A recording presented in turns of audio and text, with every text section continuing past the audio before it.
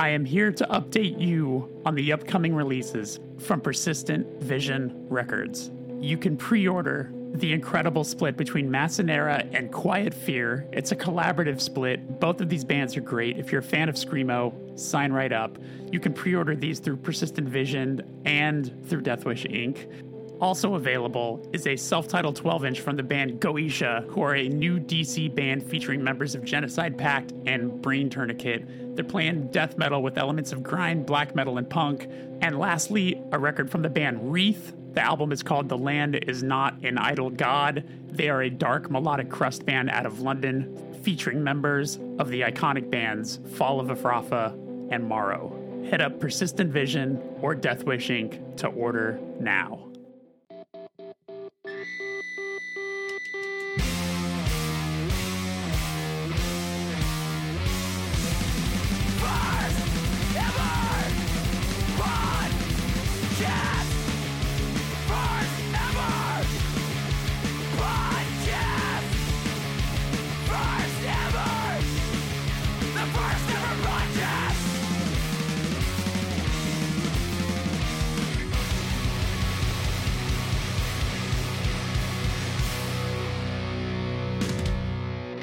Welcome to the first ever podcast. My name is Jeremy Boehm. I am your host, and if this is your first time here, this is a show where I interview artists of all kinds about the first experiences in their art form that led them to where they are today. This is episode 183, and my guest this week is none other than Martine Stewart. This man has played guitar in a lot of bands, including Terror, including God's Hate, including Donnybrook. The list is very long. Our friends over at Hard Lord did a great episode with him where they actually went through every single band that he's ever been in. It was very entertaining, so I would advise you to check that out if you haven't heard that. But also, he is one of the heads over at Sound and Fury, the incredible hardcore festival that happens here in California. They just announced the first wave of bands, and that is on sale now. So between Sound and Fury and Terror being one of the most active bands in the entire world, I figured, what a time to have Martine come on the show. And Terror actually has a European tour that they leave for. It's happening March 22nd. That's the first show. It's from March 22nd to April 7th. So if you are one of our wonderful European listeners, check out those dates. You don't want to miss that because, as you know, as we all know, Terror, just about the best live band there is. And hey, if you're not a firstie, which is the label that my wonderful editor, Ryan, came up with for my longtime listeners who are the best. If you're not a firstie and you're new here, head on over to patreon.com/thefirsteverpatreon, where there is a bonus episode available right now where Martine answered questions that were submitted by subscribers. You can access that by paying only $3 a month. And if you yourself want to be the kind of person that submits questions to guests, you should sign up for the $7 tier or the $10 tier. It helps support the show, but the $3 ones gets you access to all those bonus episodes. Plus, I do a radio show over there. We have an awesomely active Discord channel over there. I'm about to actually leave for tour in Australia, and whenever I'm on tour, I do a little tour journal to keep everybody updated with what's going on and how it's going. So yeah, it's a lot of fun, and like I said, it really helps support the show, and it means a whole lot. All right, without further ado, here is my conversation with the ultimate almighty, the one and only Martine Stewart. What's up, Martine? It is nice to see you. Good morning. Good morning. Good morning. How you feeling today? I'm feeling pretty good. Yeah, started my day early. I've been kind of crazy this week. I've been going to the gym at 6 in the morning. You're one of those. Have you ever been that guy, or is this new to you? No, I mean, when I was in high school, I don't remember like maybe a junior in high school. I was on the football team, and I would do 2 gym sessions a day. So one of them was before school started. So that was like in '98 or something. That was the last time I did something like this. But I just recently got back from Japan, and coming back, my sleep schedule was totally messed up. So I was waking up early regardless. So I just kind of took advantage of that. And now I'm continuing on with it. So it feels pretty good. I mean, it changes the day completely, and I'm actually tired at night, like when I fall asleep, it's like, oh my god, I just shut down completely, and it's pretty. It feels pretty good. Yeah. Yeah, there's something, really impressive about when you start your life that early, where all of a sudden when you get to, like when it's, like, noon, you're like, "Oh my god, I feel like I've lived an entire day already, and I still have so Man, much I can do." exactly, exactly, and it's like, I don't know, man. It's one of those things where when you do it, you feel like you're in this different like part of society or something. Like people who do cold plunges, how they always want to talk to you about their cold Oh plunge my and like, god. oh, by the way, I do this, and it's I kind of feel like that right now, where it's like I feel like I have this leg up on a lot of people. Like, yeah, I start my day early. Right. I just, a So, couple weeks ago, I had, Jason from, like, Fever 333 on, oh like, I yeah, talked yeah, he's an old friend, and we were catching up, yeah, and he that's the was like homie. he's like, "Yeah, he's like, "I go on a run at 6 in the morning every day," and I'm Woo. just like, Yeah. "Dude." I was like, I get it, cause like, you're obviously, like, the cardio master, but, Oh my like, god, he is. Yeah, he is just like he's a different type of person, man. I'm aiming to get at least somewhere in that vicinity of person. I don't run on the street, but when I get to the gym in the morning, the first thing I do is run on the stupid treadmill. It's like yeah. the worst thing ever. I hate doing it, but my brother always tells me, you should do one thing every day that you hate to do, just Oh, kind of like, get yeah, yourself in that mindset of like, hey, stop being, a wimp about certain things. So I do that every totally. morning now. And it's like, yeah, it definitely makes you feel a little bit better about some things. Yeah. So No, I feel it, I trying. feel it. Just out of Yeah. curiosity, you mentioned, when you did, like, was football something that you were pursuing when you were younger? Yeah, definitely. I grew up playing a lot of sports. Me and my brother both. My father was always a big sports fan and encouraged us to play sports as kids. And, we did soccer, football, baseball, all of it. And I thought I wanted to do it seriously, and I tried in high school, and then legitimately punk rock came along.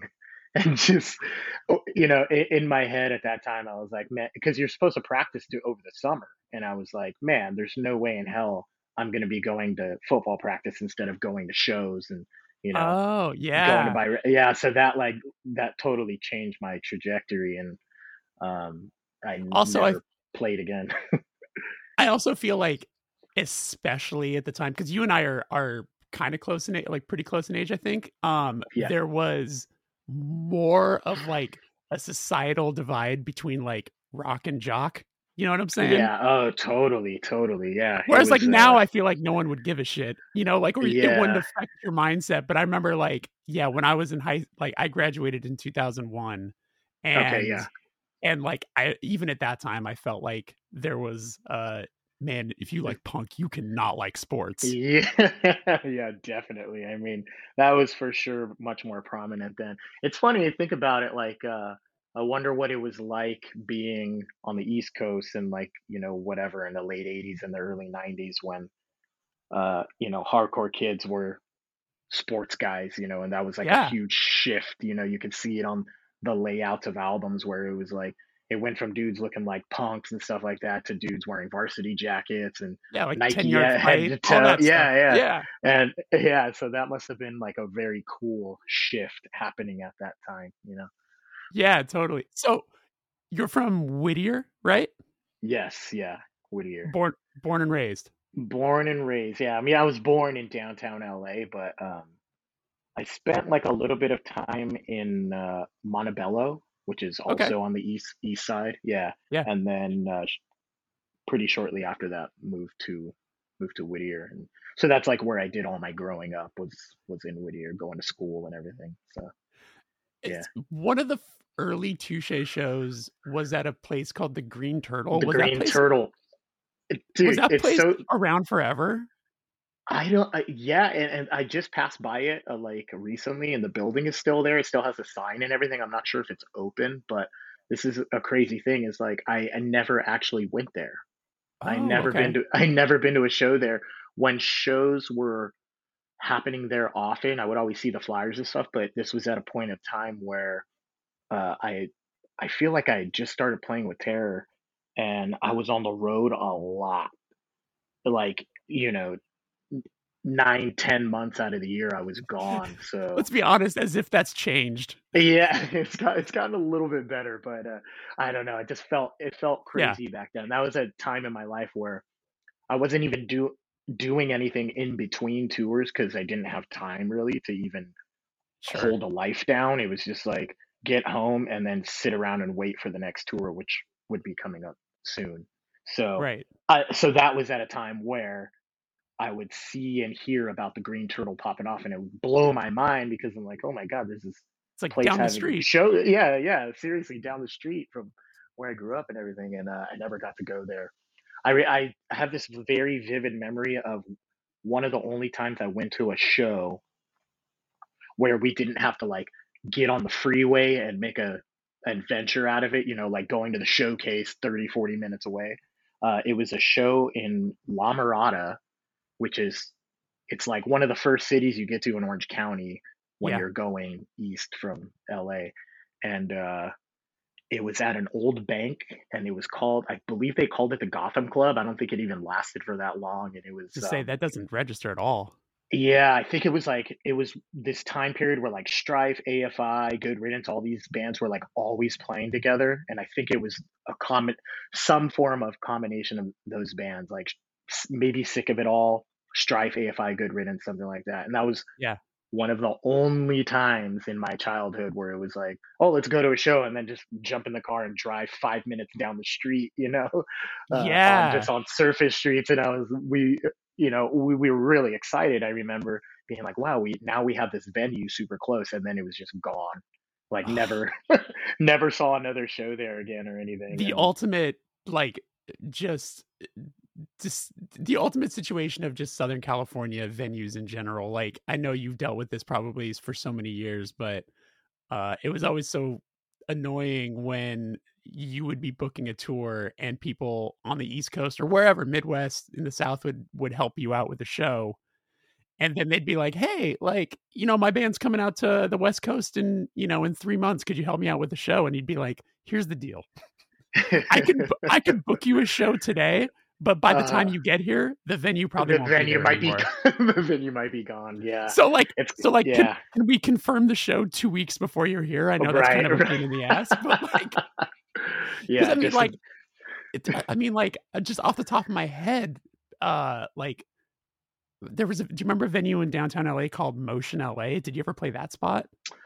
man, that I have like a vague memory of the name, but It was I like bet. across the street from The Smell, basically, but it was like what Okay, are the okay, where there's like or the like Workman's Circle, like all of those spots that like yeah, existed for 6 months and were thriving, and then and then just then kids would fuck it up in some capacity or yeah, I guess you that know? would usually be. I don't really know what would happen because I was at that time I wasn't really like on the other side of things, so I don't know the behind the scenes of why all these venues were getting Right.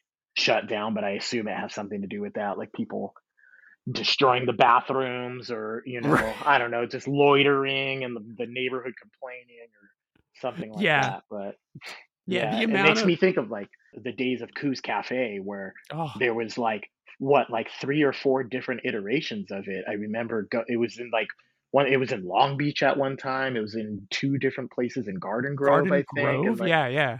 that was the first time I ever went there was it was in Garden Grove, and it was like a house, right? That Yes, they the kind of original location converted. was a house, yes. Yeah, and they converted it to a well, didn't even convert it. I mean, they didn't do You anything to played in the make it. living room, yeah. Yeah, there was no actual like aside from the sound system, it wasn't a venue, and even the sound system wasn't, much. Yeah, I just But interviewed, yeah. I don't know if I'm sure you know him from just years from just being around, but, Justin Smith, he plays in, like, Graf Orlock and Oh Ghostland yeah, yeah, yeah, and all those sorts of bands. He's yeah. been around forever. He was Right. in, like, As Hope Dies back in the As day, Hope like, Died, wait which used to be in Reply. in It was Reply, in, right. in Reply and then changed to As Hope Dies. Yeah, which is E crazy. exactly, and talking to Justin, we probably spent at least 10 minutes on Coos Cafe, just, like, the Oh amount of man. crazy shows that he saw there. It's Yeah, that was the mecca for a second. Well, I mean, I guess Showcase was always kind of like the true mecca. and for as long as my existence, but Yeah. Coos had a very, very sharp impact in the middle of all that. Showcase was my first place, but then Coos came around and it was like, wow, this place is incredible. Such a different vibe and way smaller and everything, and just Yeah, yeah, it's funny. cool place. In my notes actually, I wrote to like bring up Showcase to you because you strike me as someone that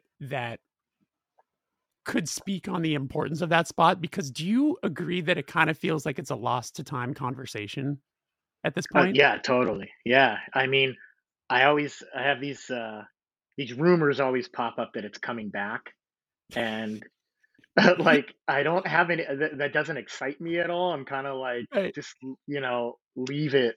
It had its time and place, and it is what it is.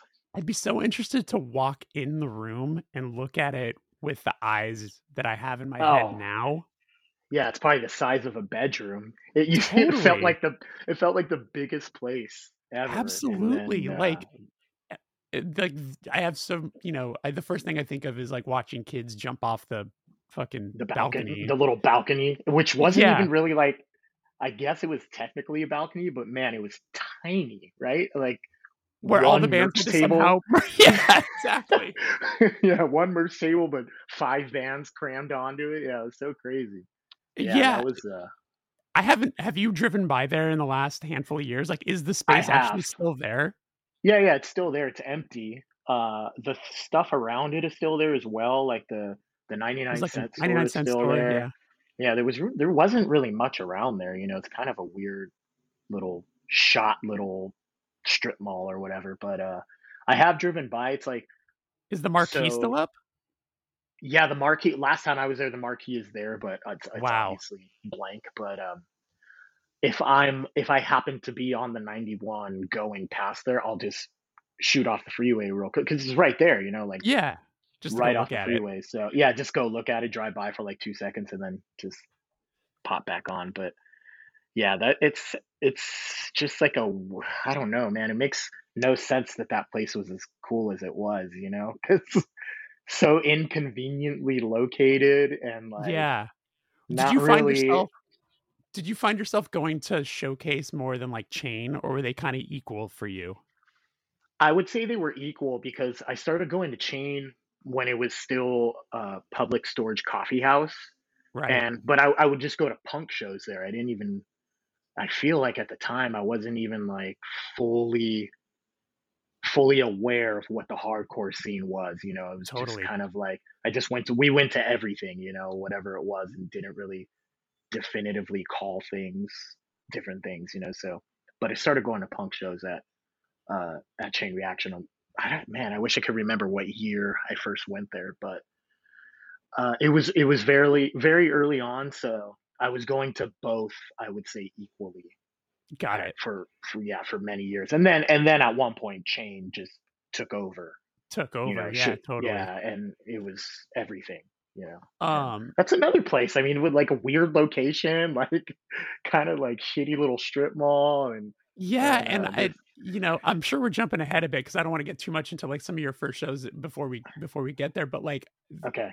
I almost kinda feel like, I feel kinda heartbroken for Chain too, because like, in a way, I feel like it's lost its importance to kids now, like, it doesn't seem to be thriving as much as it used to in that Yeah, sense, and I don't really know what that is a response to.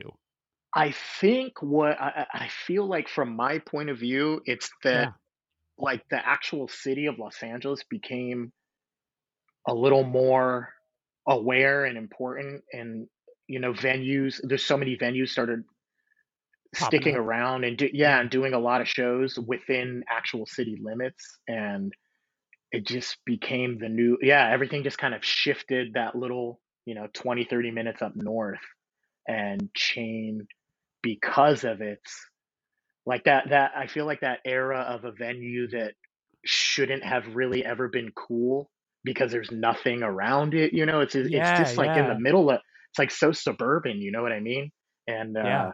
I think that younger people kind of got spoiled with all these other venues that are like so conveniently located, or like, right in the That heart is well of said. a lot of Yeah. stuff. So I think that's my viewpoint. But No, that makes a who lot really of knows? sense. Also, I mean, I think not to get too into the weeds and too inside baseball, but I also feel like so many of those of the LA venues, especially now, like being owned by bigger companies, and a lot of the bands that would be playing chain all kind of, like if we were to move time around, like all pretty much have booking agents at this point who are probably getting more money out of spots that are owned by the bigger companies and stuff like that. So like all of that also like unfortunately, though, chain now at least has some stuff around it, like you could at least walk to fucking Target or whatever. Target, yeah, yeah, for sure, But for sure, yeah, but I remember back when you'd be able to sort of like park kind of wherever, and now yeah. you're gonna get fucking towed Oh, anywhere totally, around yeah, there. yeah, So like that yeah, also kind of becomes a bit of more of a pain in the ass. But anyway, yeah. it was I'm happy that at least, we got to experience some pretty special Oh stuff while it was man, thriving, absolutely, yeah. And it's, I've been there multiple times, and in a short period of time, it's like things are still happening there. It's just Yeah, that not it's at the now volume spread that out. yeah, Yeah, not at yeah, the because volume. it's just everything went to chain, and now it's like, okay, now you have the choice of four or five other places as well, and so it really just all depends. Yeah, but Absolutely, absolutely. Um, well, so I was curious. So I know you and your brother, how close are you in age? he's 2 years older than I am. Okay, so that's pretty close. So Yeah, that involves a lot of overlap for sure when it comes to like getting into stuff, I'm sure. But the a first, 100%. also is he your only sibling? I have sisters, but they're half sisters, and they're much much older than we are. Okay, So they weren't in the home, like we didn't grow up with them, type of thing. totally. So yeah. So the first question I usually ask musicians is, when you were growing up, what was the first thing that you connected with musically that felt like it was yours? Maybe not something that was being played by your folks, people you were growing up with, but I guess if there's something that you found that maybe your brother wasn't even into, something that like kind of was yours. I remember, so my parents love music, and music was always being played in the house, and there's like records everywhere and that kind of thing. So That's awesome. music was always a thing for us. And I remember the first band that I felt like I'm into this because I heard it and I like it regardless of anybody else, was Tears for Fears. Oh, cool. And yeah, and I got it was the first record I ever bought, was a 7 inch, like a 45 single of Shout, because that was just like the biggest song in the The big world in song, the yeah. in the 80s, and probably into the 90s. It was still huge. But yeah, so that was one of the first things that, because my parents didn't listen to that, so it was fully on my own volition, like to listen to Tears for Fears. Like they were listening to Bob Marley and Marvin Gaye and things like that, and so Was it a product of like the radio? You finding it on the radio? Was it a product of MTV was popping off at that time? yeah, it had to have been one or the two. I would assume that it was the radio at that time. I listened to the radio a lot back then, and K Yeah. Rock was just like popping. It was the coolest thing. I don't know about so much now, but It back breaks my then, heart. yeah, it Yeah. was like, yeah. So I don't fully have a full memory of it, but I would assume it was from the radio. Could have been MTV easily though, because MTV definitely influenced a lot of my musical taste as a young kid, like Headbangers Ball and Yeah. 120 Minutes and all that. Yeah, so Totally, totally. Beavis and Butthead, man, that was like huge. There's so many Uh, cool things on there. the amount of, bands that I discovered, even if Beavis and Butthead were shitting on them. You know what I'm Yeah, yeah, saying? no, Because like, for sure. because they weren't, like they weren't gonna show some of those music videos that they were watching on, in the middle of the day Right, on yeah. MTV regularly. You know what I'm saying? Like, they weren't showing Absolutely, like yeah. Ween and like Yeah. fucking, you know what I'm saying?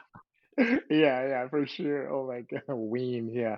That's a that's a Yeah, good one. But it's a very specific Beavis and Butthead music video situation. yeah. Um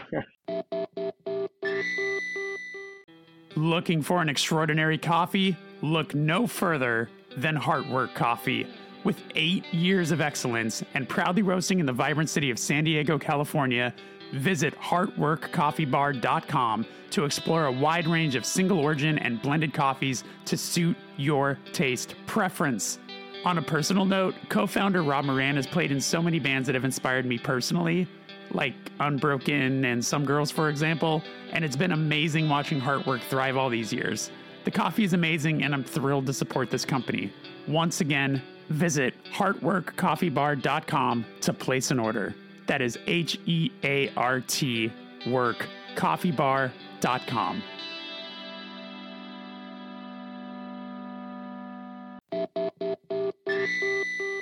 What about what was the first album that you remember like buying yourself with your own money, or like, maybe gifted to you or something like that you chose?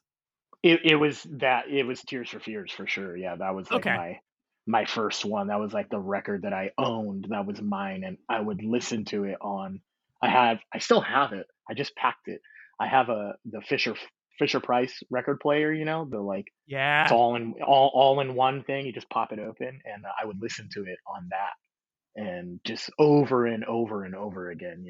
So you bought the And LP of it. No, it was a single. It was a 45 single of Oh, oh, Shout. oh. I think there was a song on the other side. I don't remember what it was though, and I don't remember ever flipping the record over. I Flipping. was You're like, just listen to I yeah, just need this.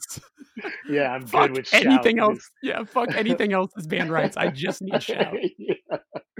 And I did end up later on in life loving most of what they did. I mean, they're such a I still listen to them today, like incredible band. But Yeah. yeah, that was my first one. Yeah. What was your first concert? So I remember I have these memories of my brother and I going to like backyard parties, since we don't have basement shows in LA, like the equivalent would be backyard parties. Because in Whittier, there was like a pretty thriving punk scene, especially when you went uptown, like above Whittier Boulevard. There was always like, it was like suburbia style. Like there was always a group of punks hanging out, like real deal movie looking punks, Yeah. mohawks and chains and leather jackets and stuff like that. So punk was always kind of, from my experience, was always prominent in Whittier for some weird reason. And there was bands, a lot of local bands, like on my street that I grew up on. There was this kid who he played, oh shit, I can't remember what instrument he played or what he did in the band, but there was this band called Brotherhood of Death, and Matt Hard. Cawthron, Matt Cawthron, who sings in the Bronx, Bronx, was yeah. in that band. Yeah, he was in Whoa. that band. I don't know what he did in the band. I'm not sure if he played an instrument or sang or whatever. But yeah. So there was them, and then there was a few other bands like Spit for Brains, Animal Camp. They were just like straight up punk bands, and they would play parties all the time. And so I remember going to like backyard shows like that. But then the first time I ever went to like, go to Tower Records, buy a Ticketmaster ticket for a show was for the Vandals at Showcase. Oh, So okay. so the Showcase was like my first real venue experience, and yeah, Okay, I so feel so I you don't had remember the you exact year, but so 93, you had 94 somewhere. you'd found punk, Yeah. and you were like actively like paying attention to like, okay, this band that I like, whose CD I have, like whether it was like Live Fast Diarrhea, like one of those Yeah, yeah. records, you're like, I'm gonna go see. Do you remember who else played? I do not, man. I wish I could. I'm assuming I could pretty much assume who was playing, thinking about the time period. Yeah. I think it was all local bands because the Vandals were the headliners, and then it was probably a band like Backside was a band from Riverside of Corona that would play every punk show, and then like Assorted Jelly Beans was like this Ska band. ska core band, kind of Yeah. like Operation Ivy ish, and then Whitecaps, saw Oh them all the man. time. They were like another like kind of skate punk band from the area, so I would assume it was some sort of mixture of those bands, but I don't. I wish I could like I've tried researching and finding a flyer or something with that show on it, and it's just lost to time. I guess I'll I'll never Especially know. because the way Showcase would advertise in, like, LA Weekly and stuff, like, there's gotta be the lost page that shows the Yeah, first show that you it, went to somewhere, totally. you know? Ma I remember it so well too, going all the this was in the early '90s, and my brother had a driver's license when he was really young, like 15 and a half, and, Uh-huh. we had this a family friend gifted us this, like, little shitty car, and so my parents would let my brother drive it, and so me and him and, our childhood friend, Patrick, we drove all the way out to Showcase, and it's crazy, like, breaking out the Thomas guide type of thing, like looking at an actual map, trying to, and if you, I think if you called the Showcase, like Joe Showcase would, he would be the, he would like leave a message, and so you listen to this message and he would tell you the show's coming up. And I Oh, think he right. used to give you directions as well, like exit Main Street off the 91 East type of thing. Right, right, So right. yeah, so we go all the way out there, and then like I have the perfect memory of walking into that place, and it felt like a movie. It was like dark, and there was like black lights and stuff, and there's punks like sitting on the floor, and like it just looked like dangerous and weird, and just you know being nervous, like wow, what is this going to be like? Seeing the pit for the first time. Oh my I god, don't know. yeah. It was really intense and really awesome, and really did a number on me. That was like one of the coolest experiences, going to the Showcase theater for the first time. And the Vandals, like it was a sketchy show. It was some like sketchy characters at a show like that in the early '90s. It was really cool. Yeah, I mean, there's such a feeling, and I'm sure that feeling still exists for young kids now, even though things are obviously in a lot of better ways, so much more inclusive, but, like, Right. when you walk into a show when you're young the first time, like, you f it's you feel like all eyes are on you, that you're this, like, Yeah. like, like, "Man, am I wearing the right thing?" Like, Right. everybody here seems to already all know each other, and Yeah. Yeah. it's You're like just like you this imagine the neat. outsider. Yeah, it's like, though I'm sure no one has looked at you, they don't give a shit, but, like, Yeah. you Right. have in your head the idea of, like, the needle scratch scene from, like, Yeah. walking Everyone into a turns party. and Yeah, it's like, "Who the fuck are you?" Kind of a yeah, thing, no, absolutely, absolutely. Yeah, that was a very real feeling that I remember having for a while too, of even like I would say years of going to shows before we, our little neighborhood group, before we finally branched out and met other people that from other cities, and then realized the whole, community aspect of it. Because before that, it was just like I felt like it was us against everybody. We were just like, yeah, we know each other, and I don't know about anybody else. So yeah, it took a while to get over that feeling of like, just not feeling a part of it, even though yeah. that's like one of the main things of it all is, being a part of it. So yeah. When did you get interested in wanting to play music? What you mentioned your parents were very musical. Were they playing music Yeah, at all? yeah. No, they weren't playing music, but like my father played piano when he was young, and but his crazy story, he was born left-handed, and Mhm. his family forced him to not be left-handed. So because in those Yeah. times it was like kind of like a sign of evil if you were left-handed. Oh my So they god. they made him they made him be right-handed. That like kind of like messed up his orientation, and he always liked playing piano, but he would tell me that couldn't really he could never get a hang of it because of that whole thing of like not Oh, yeah, yeah, yeah. not knowing his left from his right. But he, at a very very young age, he bought me like a little Casio keyboard, and tried to like motivate me to be musical, and so I did. I loved that thing. I would like play around with that thing all the time. Did you But take just lessons like with it? no, no lessons. It was just like legitimately like at home messing around with it, like using the little beat thing and like trying to mimic songs that I heard on the radio and stuff like that. And then it wasn't until the whole punk thing came around where I was like, okay, I want to play an instrument because Yeah. I want like these people are so cool, look what they're doing, and they got this figured out. So that's when I wanted to actually play an instrument. That was like early on, like started going to punk shows like in the early '90s, and then like pretty quickly was like, I think I want to do that. I want to try doing that. So So was the guitar the first move aside from the ba- keyboard? it was bass, and bass because I had this friend at the time who I've talked about on many like podcasts before. This kid Jimmy Hawkins, he was like my best friend at the time. He was also like this punk rock kid and had mohawk and everything, and he played guitar, and Okay. so we The would talk about, casual, like, oh, like if you're playing guitar, well, then I have yeah, to play bass. Yeah, and then yeah, I'll play bass, yeah. And it was yeah, like the first time I started thinking about and talking about like, let's have a band. And yeah. that's where the first band I ever was in formed out of that friendship.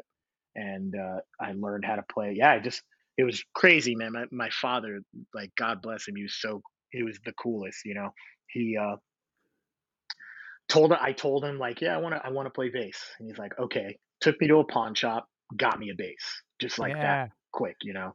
What kind of And bass was it? so it was just like it was a black and white like standard issue. I'm pretty sure like Squire Like a Squire bass, P you know, bass. like yeah, like very, you know, standard, like Totally. just. And it's man, it's insane because I didn't know anything. I didn't know anything about it. I didn't know you had to change strings. I didn't know how to tune it. And my homie Jimmy, he didn't really know too much either. We just kind of You're like both just figured it out somehow. Yeah. bouncing off each other, trying to make it work. Yeah. Yeah, yeah, and I used to hang out at his house sometimes, like after school and stuff. He didn't live that far from me, like walking distance, and we would like sit in his bedroom, and he had like a little tiny. He had this guitar. It was called the Bender instead of a Fender. It had a B. You know, it was like Oh my total piece god. of shit knockoff guitar. Yeah, Yeah. and so we would just like sit in his room and like mess around with that guitar. That was before I got the bass. Like that's where I first picked up an instrument. Was like, okay, I think this is how this works. You know, like you put your hands here and your fingers do this and blah blah blah. Do you So remember the first song that you learned how to play where you were like, "Oh my god, I'm actually playing it like and it sounds like the yeah, thing I'm actually oh trying to yeah, play?" it's crazy. I mean, like I picked that up pretty easily, like mimicking a song that I already heard because I used to do that all the time. Like I said, with the keyboard. And the first song I ever learned was Misfits' London Dungeon, Oh, like nice. just that like little opening riff. And then I remember the second song I learned was by that band Conflict. Oh, yeah. It Fuck was yeah. Mighty and Superior because that had like a little single note. So I started with like the little single note things, you know, like, oh, I can use my one finger to do this. And then Which like is the cheat code with with, like, especially having a bass be your first instrument because like, exactly. the Yeah, stuff yeah. you're listening to unless you're trying to, like, figure out, like, fucking Operation Ivy or something like that, Right. it's probably Yeah, I mean, at that point in my life, that might as well have been like Mozart, you know, like I right, couldn't yeah. even imagine trying to figure that stuff out. Yeah, like, thank God But Rancid wasn't your favorite band in the entire world and yeah, you were trying to learn bass because it's fucking impossible, they ended up being one of my favorite bands ever, like a little while after that. But and respectfully, even to this as they day, I'm should, like a yeah, pretty of good, course. yeah, Pretty fucking I'm a good pretty band. good bass player. I'm a pretty good bass player, but like even that, I still am like, dude, the shit Astonishing. that Matt Freeman is playing is just like unreal. Yeah. Astonishing.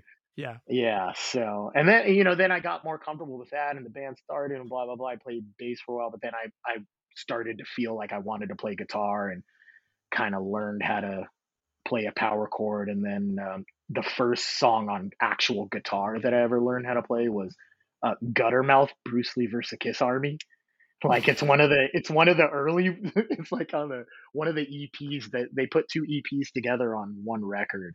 Uh-huh. And um and it had all those like I mean all their songs are super goofy. Goofy. Yeah, That yeah, one yeah. included, yeah, yeah. But I was just I always loved the riff of that song, so I was like, if I'm gonna learn how to play guitar, I'm gonna learn this song. And I did. I ended up learning how to play it, and You that know, was like, something I yeah, was thinking about earlier when you were talking about the bands that potentially played the Vandal show, sort of Jelly Beans and like White Caps and all yeah. these sort of Backside, all these sort of bands.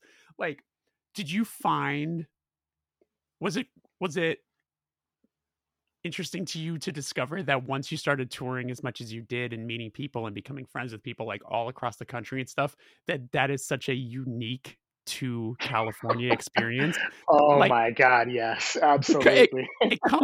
it's come up a handful of times on this show, but something that I always think about is, like, for me, a band like NoFX, it was like Mhm. you were just for me, it felt like every kid just had Punk and Drublic put in their fucking Right, right. mailbox, right? But it's like you talk to Exactly, yeah. someone from Boston, they're like, "That is the last band that any of us had any interest in." Yeah, yeah, that became very apparent once I started touring and, finally got over to the East Coast and realized that, it's very, regional, especially when it Yeah. comes to punk like that, like, West Coast punk was very West Coast, and it's it's like kinda, yeah, like you said, it's rare. You talk to people about it and they're like, "Yeah, we weren't listening to that." But then you find one person amongst 20 or something, and it's like that was their whole identity. It's like an East Coast person that's just like, "West Coast punk is the greatest thing ever. I love Pennywise and Yeah, NoFX and Bad all Religion," and the stuff like that, Epitaph yeah. stuff. Yeah, yeah. Yeah, yeah, exactly, yeah, so it's like they were either like, "Hell no," "We only listen to, Negative Effects and SSD and shit like that," and Yeah, then the other I mean, person, like, yeah. I think besides NoFX, like, a very specific situation is, like, Bad Religion felt like they were the biggest band in the world because K-Rock played them, but, like, Right, yeah, they weren't getting that same airplay in fucking, Baltimore yeah, or yeah. something like I that, you never know? yeah, that's something that I never realized that, I didn't even realize that K-Rock. I just figured that whatever K-Rock was playing here, that everyone was hearing the same thing everywhere, I didn't Exactly. yeah, so I didn't even think about that sort of thing back then, but that is how I heard Bad Religion for the first time, was on the radio, and that's For sure. they are the band that changed everything for me, it was like that was when me and my brother both realized, like, we are punks, like, we wanna be punk rockers type of thing. Was it like the Stranger Than Fiction record? Because that was, like, kinda the bigger radio It was one. before that because, what's it called? That song Stranger Than F no, no, Oh, 21st 21st Century Digital Boy, was it that one? was on, yeah, it was also on, A previous record, right? You know what? You nailed it. yeah. It's 21st Century Is it Digital Boy. 21st Century? Yeah, Because then that ended up being they made a video for it, and it was on MTV all the time on not on Headbangers Ball, but maybe like, I guess 120 120 Minutes would minutes. play stuff. Yeah. Yeah, they would play stuff like that, yeah, so yeah, that, that was like the changing of it all for the both of us was hearing Bad Religion. And I mean, they're still one of my favorite bands, but like my brother is still like is diehard as they come for Bad Religion. That is like his end all be End all all. be all. For sure. Yeah. Uh, so not to, well, in a way it was helpful, but, not to step on our friend's, show over at Hardlore, but I watched part of the live show where you guys do talk about some early band stuff, but I wanted to sort of dig a little Yeah. deeper into that. Shout out, obviously, Right. Colin and Bo. Um, Yeah. but you mentioned the first band being a band called The Yeah. Bandits, is that correct? Yeah. Yeah, that's it. Yeah. So this is the show with you and your friend. I'm sorry, this is the band with you and The your band friend. with, yeah, me and my friend Jimmy Hopkins, we started a band, and like, uh I don't think we ever played a show, not that I can remember, but we definitely had a band. We had songs and we were practice and everything, so we had like three, I would say three songs. Um Okay. And were they and like never street punks? recorded anything. Were they like street Yeah, just punk, like, kind of skate punk songs? yeah, like I would say, yeah, like skate punk, you know. Every song was two riffs, verse and chorus, and each riff was like three notes max type of thing, like very stripped down, simplified stuff. Um and we So sang about stupid things, it was funny. so the next band you mentioned was called No Allegiance? Yeah, yeah, that, and like that was I don't know exactly like the time. I feel like things kind of happened quick where like I was still playing bass in that band, but I started to just like understand what I wanted to do a lot more very fast, where things started getting more aggressive. And like when we got into punk, it was like so head first into everything. So it went from, Bad Religion is the only punk band to like, man, just going just deep into everything. And consuming as much music as possible, and like we really started getting into like the whole power violence thing because being in Los Angeles or all or even in California, there was Yeah. so many legendary bands. And especially in the neighborhood that you were in, Yeah, like the totally. Mexi Yeah, the Mexi punk, like, crust, thing is exactly. so thriving, and it's Yeah, one of the coolest very region-specific things that I think California like, Southern California has. for sure. Yeah, and that was we were so about it, and so that second band definitely took a more aggressive turn, kind of like in the D beat kind of things. Like we were really listening to a lot of Discharge and stuff like that. So So um, was that the first band that you played a show with? that's the first show I ever remember playing. Yeah, and crazy. Like there's video evidence of this show. Like the kid Jimmy Hopkins, it was his birthday party, and he had a band, and our band played, and maybe another friend's band who is like an old friend of mine who ended up we did music together for years and years after that. His band played, and yeah, his mom was walking around with a little video Aw, camera just filming everything, so there's like actual footage of us playing the show, and it's so sick. It's like when I had forgotten about it, and then like I reconnected with Jimmy Hopkins like decades after we kind of grew apart, of course. and he's like, man, I have this tape of that show. I'll mail it to you. So he mails it to me, and I couldn't watch it, so I drop it off at Costco, and Costco will they do the conversion Like, thing. You di just drop off digitize it any for you? Yeah. yeah, yeah. So they digitized it to me, so I had this DVD, and I remember getting it back and like getting home, like, holy shit, this is gonna be so awesome. Put it in.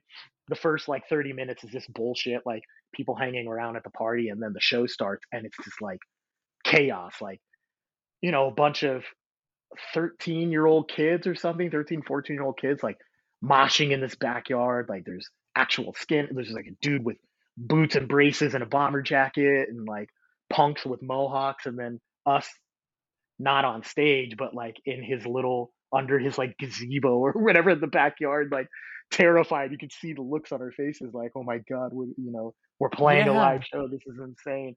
But and I listen to the music and I'm like, I mean, this isn't the worst thing ever. It's actually pretty Yeah, cool. Like, that's the true test of revisiting that when you're starting to yeah, be like, "Oh boy, let's see how out of tune we are," or like yeah. how, whatever our amps sounded like, if you could even hear the Oh vocals, all of man, that yeah. stuff. I can't imagine what we were even playing out of. Like, I didn't have equipment. Like, I don't even know where I got an instrument cable from. Like, did I Right. tune? Like, did I tune before the show? Did someone do it for me? Like, I have no idea. I have no memory of any of that stuff. But Do thank you God I have that DVD.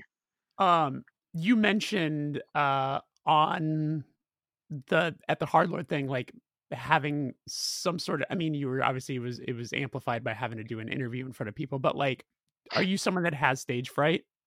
Oh my god, yeah. I mean, even right now, talking like Is that knowing true? that. Oh, yeah, absolutely. Knowing that someone will hear what I'm saying right now, I'm like, it gets into my head, and I'm just Yeah. hyper aware of everything. And so, definitely anytime I play a show with any band, doesn't matter how many people are in the crowd or whatever, it's always at least some level of nervousness happening, and sometimes it's really bad. What sets off the worst version of it? Is it, like, the amount of people? Is it, um, concern like, did you ever have some sort of like, really traumatic, like, "Oh, shit, nothing is working on Oh, stage in front of a lot of people" thing? only in my dreams. I have dreams like that where it's like I have these reoccurring nightmares where it's like I'm showing up to some festival or something, and I'm just like, wait, I don't have any of my stuff. What's happening? What set are we playing? Or what's going on? Like this total panic mode. Like, But stress I've dream, never, yeah. yeah, I've never had anything like that bad happen like that. But definitely when we Terror gets these opportunities to play these European summer festivals, which me and you have crossed paths there before That's where I feel like plenty I of see you times. the most, yeah. Yeah, exactly. So like, what it's like when you get onto those stages and they're like, not I'm not used to that no matter how much we do it, and no matter how much we might tour, maybe 5% of the time the stages are that big. So it's like not something that I ever feel like I'm used to. And you get up on these stages that feel like they're a mile across, like I'm so used to being right next to everyone playing in the band with me. And it's like when you're on those stages, you look to your left or right, and like your bandmate is 20 feet away from you. Oh It's my just this God. weird kind of feeling. And when there's a lot of people, I remember one of the first times getting to play one of those festivals and being thrown out onto the main stage. And we were set up already ready to play, just kind of waiting till our set time. And I kept peeking around the the little backdrop, and slowly but surely, like the big area is like filling up with people. And then it's like 5 minutes before we play, and I look and it's just completely full of people. And I'm pretty sure they said it was like roughly 20,000 people. Yeah. And it was panic. Like I'm like, how am I going to do this? What? Oh my god, I'm freaking out and everything. In the end, it ended up being totally fine, and I'm always going to get out there and do it regardless. But I definitely feel the fear. And there was only one time where something sent me into a full blown what I believe to be a panic attack, and Yeah. it was our one and only time in Manila. We went to the Philippines, and We're setting up to play, and the venue was clearly oversold. Way too many people in there. It was like 1,000 degrees. We're playing out of equipment. It was like the dream, where Yeah. it's like it was like joke equipment. It was stuff that I just like was looking at it like, how am I supposed to play out of this? I'm trying to set my stuff up. We're crowded on the stage. There's all these people, like they're just like very excited that this is So excited. happening, Yeah, and they're like absolutely. Yeah. Yeah. Yeah. very like, yeah, yeah, they're just really excited. And so everyone's crowding around us when I'm trying to set up, and I started feeling like I couldn't breathe. It's Oh, definitely all in fuck. my head. And I'm just like, I just freaked out and kind of like pushed all these people out of my way, threw people down, ran outside, and was pretty much like hyperventilating. I was like having to take deep breaths, and I'm like in my head, and I can't do this. I can't do this. I'm gonna have to leave. I have to leave. And then I just kind of breathed for a little while and told myself I was being stupid, and took one last deep breath, and then went back inside. And Oh, proud of you you know, for being able to push through that, man. That's yeah, it was tough. it was crazy, man. I was like, "What is happening?" And they like, I can't control my own brain right now. And ended up being one of the most memorable shows that I've ever played. It was crazy and just really cool. But Oh, man. yeah, other than that, it's like there's always a general sense of nervousness when I'm getting on the stage. Right. I mean, I guess if you want to look at the positive on it, it's like it's nice to know that you're alive inside and that like and that you haven't grown to, you know, not appreciate the situation. It's like it's still Exactly. scary and exciting to you, which is like for better or worse a positive. You know what I'm saying? Yeah, yeah, no, I absolutely agree with that. And I feel like if you lose that, then there's a huge chance that it's just gonna, It feels like a then you're just job. gonna lose Yeah. motivation. Yeah, and then what do you do? So I feel lucky to have that. It's I'm easy. gonna just for my own sake throw out there that I think what could be amplifying the situation is as someone who has played a lot of those European festivals, not as many as you, but quite a lot.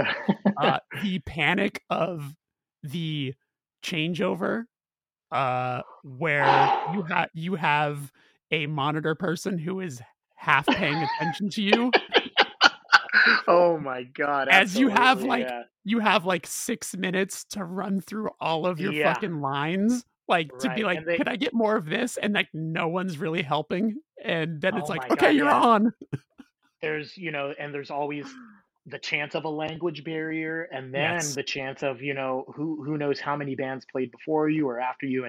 And if they've been treated like shit all Shit day. all day. Totally. Sometimes you see these poor guys, and they look just petrified. They're like smoking Shell-shocked. cigs. Yeah, just like, oh my god, I've been getting yelled at by the tech of Iron Maiden for fucking two Yeah. hours or something like that. You never know what's going 'Cause on. you Yeah, guys do you guys travel with sound people? we try to, and when we do, it's just like a front of house guy. Front of house, totally, yeah. It's never multiple people. We've never had a A monitor monitor person. person or anything like that, but we do our best. We make the little cheat sheets and always pass them out to people, but a lot of times they're not It's paying attention. So exactly. It's always there's just like, there's many okay. there's many nightmare when you think about it from that standpoint. It's a nightmare. It's like things on stage sound awful and blah blah blah, but in reality, it's totally fine, and we've probably endured worse. So we'll get through it. We always end up getting through it. It's not a showstopper or a show ruiner or anything. Right. You just kind of like tune it out and just focus on the show in front of you, and Man, hopefully I that's good. one in particular, and not to get too in the weeds, but like the last time we played together over there was just this last summer when we both were on, I think it was Download in the UK. You guys played, I think, right before us, which is always the worst feeling having you guys ever play. Like anytime that we have to play anytime, I'm just like, what are we fucking doing? Like, there's no way to like you're one of the worst bands to ever have to follow, because it's just like the energy is not going to be. It's like the amount of mosh parts and like shit like that, and then it's like, all right, here's our jangly guitars, and I'm just going to yell at you. So The energy anyway, is there, and the energy any matters. Yeah, yeah, yeah. anyway, I just remember that changeover was so fucking stressful because like they Oh had they God, had one guy that was doing everything, and there was like everything. and it was like 12 minutes to change over, and then you're just looking at, okay, we're supposed to have been started. So I'm already taking Oh songs off the no. I'm already taking songs Yeah, off yeah. the set list where I'm just like, well, don't have time for that. Don't have time for that. It's just like, Yeah, that was our first ah! time playing that festival too. That was our first Oh time at shit. Download, Yeah. and it was the first show of the tour, Oh and my we had God. flight complications. So like, I that whole day is like it's A just like blur. a blur to me. Yeah, because I was jet lagged and I was probably sleeping till 30 minutes before we were About supposed to to set play. up on stage. Yeah, so I just got out there just like, oh my god, what's happening? But yeah, it ended up being really cool, and yeah, I it was just that feeling, that nightmare feeling of rushing to Oh, to just like, oh god, yeah. I try to use those experiences to help with Sound and Fury stuff, where I'm like, I want to apply all the things that I experience and learn doing this to the yeah. festival, and try to like make it as smooth as possible. Sometimes it's just unavoidable shit happens, but I at least make the effort to Yeah. help. I eventually was wanted to talk to you about specifics with Sound and Fury, and we'll get there, but, like, one of the things that I was definitely gonna make a point to say is, like, you truly have the most behind the scenes experience of, like, from across the world, like, okay, this festival, uh, I really liked this aspect of, like, what they did for their bands and, like, how they made them feel comfortable and, like, the accommodations or whatever it was, like, sometimes the simplest things can make a band's entire day, you know what I'm saying? Yes, And absolutely. taking account of that, and then also on top of it, like, yeah, what's the most cost effective but also smoothest way to make sure bands can get on and off stage in the quickest amount of time and all that sort of stuff. So let's travel way back further in time again. What was the first time you ever recorded? What band was that with? Was it No Allegiance? Was it Hurricane No, Rana? yeah, yeah. We never recorded with No Allegiance, and then I would have, yeah, yeah, for sure. Hurricane Rana. We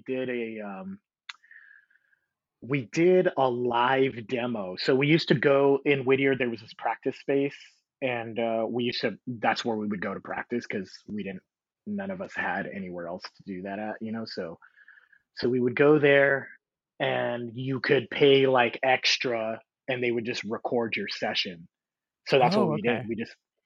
We just played live, did the songs over and over again for whatever the like hour or 2 hours that we rented the space, and then just took the best takes and put them on pressed them on a CD at home. Like just So burning CDs. even Yeah, the yeah, vocals, yeah, you guys are all in the same room and it's just like a mic. yeah. Are the tracks separated in any They capacity? are they are separated. As everything was individually mic'd, but we were just playing live. And I, Sure. I think a Okay. lot of bands, record like that still. I don't know. It's probably not common now, as it was then. But yeah, it turned out like decent enough where it was like, Yeah. okay, yeah, this is good enough to start passing around. So we That would was the just first yeah. that was the first band that I was aware of that with you being in. Yeah, That was that that is yeah.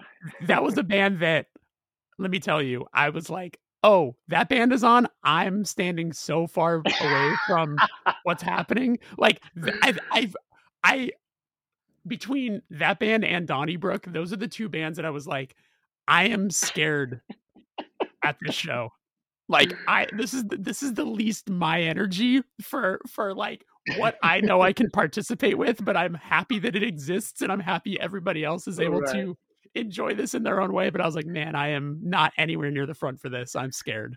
Yeah, we were definitely like trying to put that vibe out there too. That was like our that was like our yeah, that was our feelings at the time, was just like we got to be aggressive and As angry, scary as and we possible, really yeah. felt that way, yeah, it was just like we were that's what we wanted to do exactly, and that was a lot of fun. I mean, that band was really cool, and it was a lot of my firsts happened with that band. And yeah, we never did too much. We had demos, and I was gonna we ask if that band actually did any, like, had any stuff with labels at all. we talked to labels, and the one that I remember for sure was Prime Directive, which Oh, is shit, okay, yeah. Chase Coram. Which, yeah, he did. What did he do? He did, like, for sure he did Portrait of a Goddess, Bleeding Through Yeah. record, and man, he didn't do a ton of stuff, but I believe it would all been local stuff, and yeah, we Yeah. chatted with him, and it just never happened. I don't even remember why, or we kind of like slowed down for a minute because we were having trouble getting booked at venues. Like venues weren't wanting us to come in there and cause trouble, so that might have been part of the part of the You were a reason why we liability. were. Yeah, that might have like been the beginning of the downfall of the band. But yeah, we never had like a true release or anything. We just had a couple different demos, and I think both demos had. It was like we did the live demo, and then we did a second demo where it was actually tracked in a studio, but it was the same songs, maybe plus a couple of other songs or something. So And we had other material written and stuff that never got recorded, and yeah. so were I think you had mentioned that there was maybe songs from Donnybrook that came from No Allegiance as well uh, Yeah, yeah. as Hurricane Uh, Rana? Yeah, both bands I had like unused material and just ended up kind of like Was it adjusting it a little, and then yeah. is that what ended up on that first Donnybrook 7-inch? Yes, actually yes. It was like one song from each band ended up being on the first Donnybrook release, yeah. So, when I was doing a little bit of research, what can you tell me about the Sound Salon in Oh Hollywood? shit. Like Yeah, like, that I looked at that and I was like, "This strikes me as a place that you guys were probably just paying hourly to go, like, have an e- actual recording studio." Was it that kind of a vibe? absolutely, yeah, like it was. So that I would say that was the first time being at an actual studio. Like Studio, yeah. the second demo that Hurricane Rana did, yeah, it was tracked like a studio tracking, separately, but it Yeah, wasn't like a real proper studio. Then totally. we go there for that record, and that was like a real studio. So that was like our first real studio experience. We were just couldn't believe it. To us, that was the coolest thing in the world. We didn't know anything about the studio. I don't even know how we found it necessarily. I just knew that like at the time, all Probably all of fucking us that LA Weekly or some shit. seriously, I Yeah, believe it might have been something like looking in the back pages of like something, like yeah. whatever. And I remember at that time, all of us in the band we had jobs. We were working people. And so we all had money saved up for doing stuff like that. So like I'm sure the recording was way too much money for what ended up being produced from it, but we didn't care. We're just like, dude, we're in a studio. Like we have real studio time, and there's an Yeah. engineer and all this stuff, and like it got mixed and mastered and blah blah blah. And like it's still a pretty lackluster recording, but it like, you know, it means the world to me And because then it was. and that came out on 1917, right? Yeah, yeah, that was the first 1917 release. Basically, like the label started to put the record out. It was like we didn't have a label, so we used our resources that were close to us, which was one of my best friends, Sean Riley, and he's just good with things. He's just one of those guys that's just smart. So Yeah, he's like, "Oh, I'll just start a label and put it out." And I was like, "All right." And then he ended up doing a lot after that. So totally. yeah, So that was your first time obviously having something on vinyl too. Was vinyl something that was exciting to you? Were you interested in vinyl? yeah, absolutely. Yeah, it was. I still have my copies of that record on vinyl and CD. We did CDs as well, which is kind of funny. Like, Yeah, well, I mean, thinking about, you talking about the Tears for Fears 7-inch, like, I'm wondering if that was one of those situations where you're like, "Oh shit, now I have one," you know? oh, absolutely. Yeah, I have like I hoard music like that, so I have multiple copies of any record that I had anything to do with in any As you should, capacity. yeah. Yeah, whether Yeah. it be like layout or did a little guest spot on something or whatever over the years. Yeah, so I love. I still like that. Yeah, that definitely influenced the way that I am now. Is like the physical having a record to me is just so cool. Like I still try to I listen to my records, I don't they don't just sit there. Like I Sit actually there, put yeah. them on. Yeah, yeah. So, What yeah. was Donnybrook the first band that you toured with? Not yes and no, because Hurricane Rana technically it depends on what you consider a tour. Because Okay. Hurricane Rana we played out of state. We Okay. did this like we went as far as Seattle. So we did like we left we did like an Orange County show or something with Scars of Tomorrow. So this band that was a band that we met because the second show that Hurricane Rana ever played. The first one was Coos Cafe, full circle. So our Yeah, first yeah, show was yeah. at Coos Cafe, booked by Brandon Chipetti. Um, Bleeding Through for sure played. They were the headliner. I don't remember who else played, but you know, very time and place type Of course. bands like Fallen Angel or maybe one of our early shows, Avenged Sevenfold, definitely played. So, but Let me hit you let me hit you with one very specific band that I'm curious if you have anything that you remember, and if this question flops, we can cut it. But okay. do you remember a band called Mateau?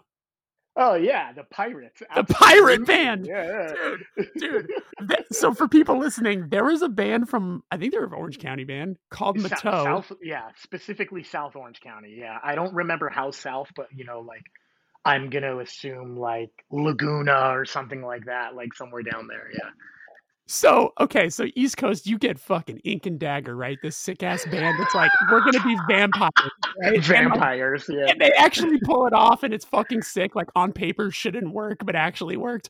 This band was like, we're gonna be pirates, and Yeah. Oh my God. I I have remember so they, many dude, distinct memories of their shows. swashbuckling straight edge. Straight Edge, yeah, Swashbuckling Straight Edge. Man, like those were some of the most fun, cool shows because I feel like when I think about that time period, it feels like they had like 100 friends, and Yeah, all of their right, friends, no matter how bad the band might have been, it didn't matter because their friends were just repping for them and they would wear the pirate costumes and all that right. stuff. It was like a lot of fun. So I have Yeah, fond memories of that band, but I'm sure if I listened to it now, oh my I god. would laugh my ass off for There was like sure. that. This one you might not know. There were some kids that I knew. There was a band called Crustacean Nation that Crustacean also. Nation. Dude, one of those kids at almost every show, he was the guy, and in between any band songs, he would scream the name. He would just Crustacean Nation like all the time. Dave, I ha- Dave, it's the singer. So that was a real thing. Yeah, I have that memory for sure. The Station Yeah. Nation. I have no idea what they sounded like. No Uh, clue. I'm sure I saw them play, but the, I don't remember. to give you a vibe, they definitely had a song called like "Eat Shell and Die." You know, like Oh my it was god, just, yeah. it's just very, very, very, but a very coos experience is what I'm Yeah, getting at. yeah, that was You like know? a Coos band for sure. Yeah, there was one other band. I mean, we could. This is the last one I'll bring up Yeah. of that time period that was like interesting, but they were called Stand X, like a straight edge Okay. band Yeah. from from also from South Orange County, and they were so bad. Sorry to some of my Yeah. friends who were in that band, but it was just so bad. And they had this lyric, "I got your back like Jansport," and I always thought that was really cool. That one lyric because it's just very clever. But Yeah. just that was like that makes me think of that era of Coos. It's like very specific. Like Right. all the same bands just played basically every week, it'd just be like a Yeah. rotating cast of bands that would play, and some of them were horrible, and some of them were like really fucking good, but The it bands didn't that I matter. It was the band that I probably saw the most there was like Taken. Like that was like a band that I Taken. was Oh like, my god, yeah, yeah, like saw them very. millions of times, yeah, and same with Bleeding Through, and just all, yeah. That was a cool time period. Very very regional specific. Hey there. Do you need to get some merch printed? My incredible sponsors over at Anchorfish Printing has a great deal going on right now. You can get 100 soft style shirts for only $499. Do the math. That's a great deal. For details, email Michael at anchorfishprinting.com. You can also visit anchorfishprinting.com and see what else they have to offer. They are a one-stop shop for all your merch needs. And don't forget to mention the first ever podcast when you place your order.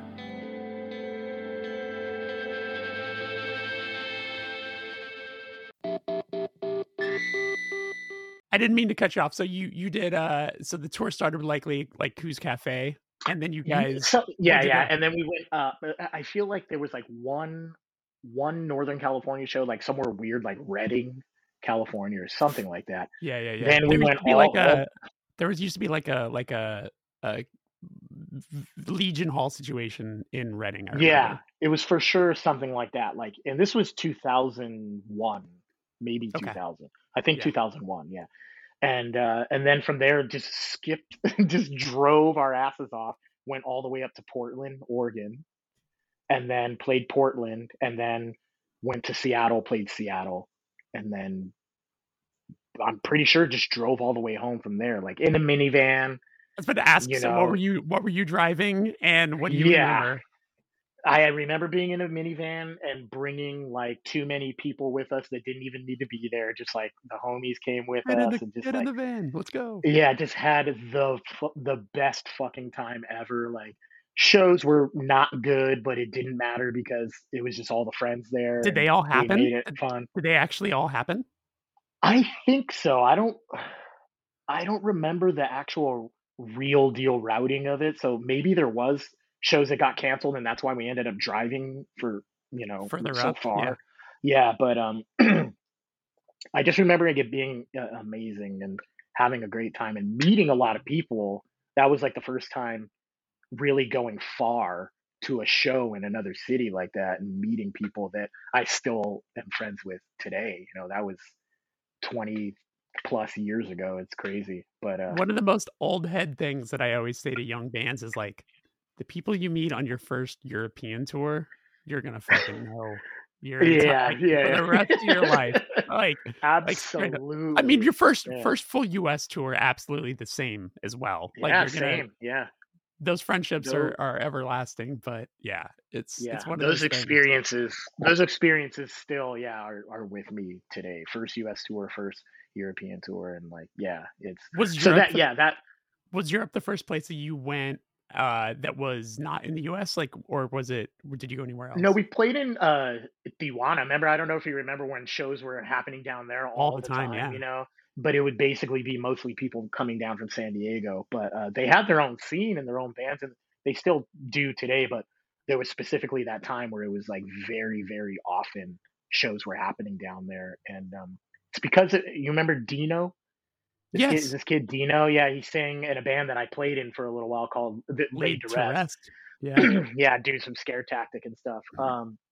He lived there, and so he was just the guy. When you have a guy that motivated, the scene just kind of thrives because he was just booking so many shows down there. So God, yeah, I don't know if I realized that he was the Tijuana booker. I don't think I ever yeah, realized that. I met him when because he eventually ended up living in LA, right? yeah. He did Yeah. shows in L.A., San Diego, and Tijuana. Yeah, I think his thing was called Thousand Knives, right? That's I think oh that my was like god. Jesus, you're his taking me back. Yeah. yeah, that was his like promotion company, I guess. Yeah, and Right, right. I Okay. still see him here and there.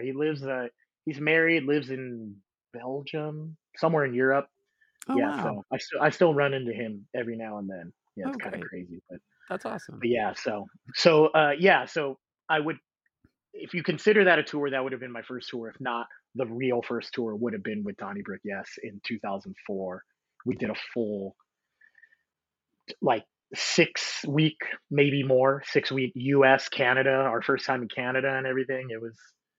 It was long and crazy and like one of the coolest experiences of my life. And I can't Oh, thank man. Corey Williams, Internal Affairs. Like that was all his doing. He booked the tour for Internal Affairs and then asked us to hop on it. So yeah, that was our first time like going around the country.